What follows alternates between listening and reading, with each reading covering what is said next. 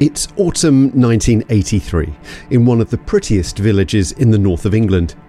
A rich, successful, loving family is holding a wedding for one of their daughters. There's a marquee, a jazz band and champagne on tap. There are 200 guests. Some have flown in from America or even further afield. This family is popular, adored. They have no enemies. That night, this home will be the scene of what will later be described as an orgy of violence. 3 dead and a woman left with a life-changing trauma. Soon, police identify a prime suspect who is on the run. He was, if you like, fearless of being caught.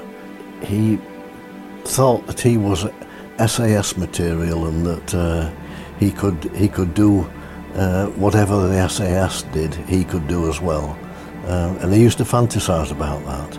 He's a cocky, confident killer who starts playing games with police.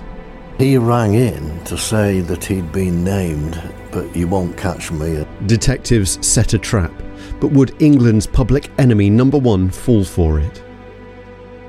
We decided that we would try and direct him rather than him directing us. And the trap is built on a lie. Could the detectives' decisions come back to haunt them? You actually build yourself a platform for disaster in the future. My name's Robert Murphy. This is Behind the Crimes.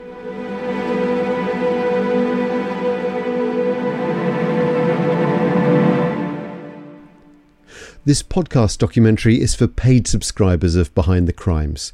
Follow the link in the show notes to get full access.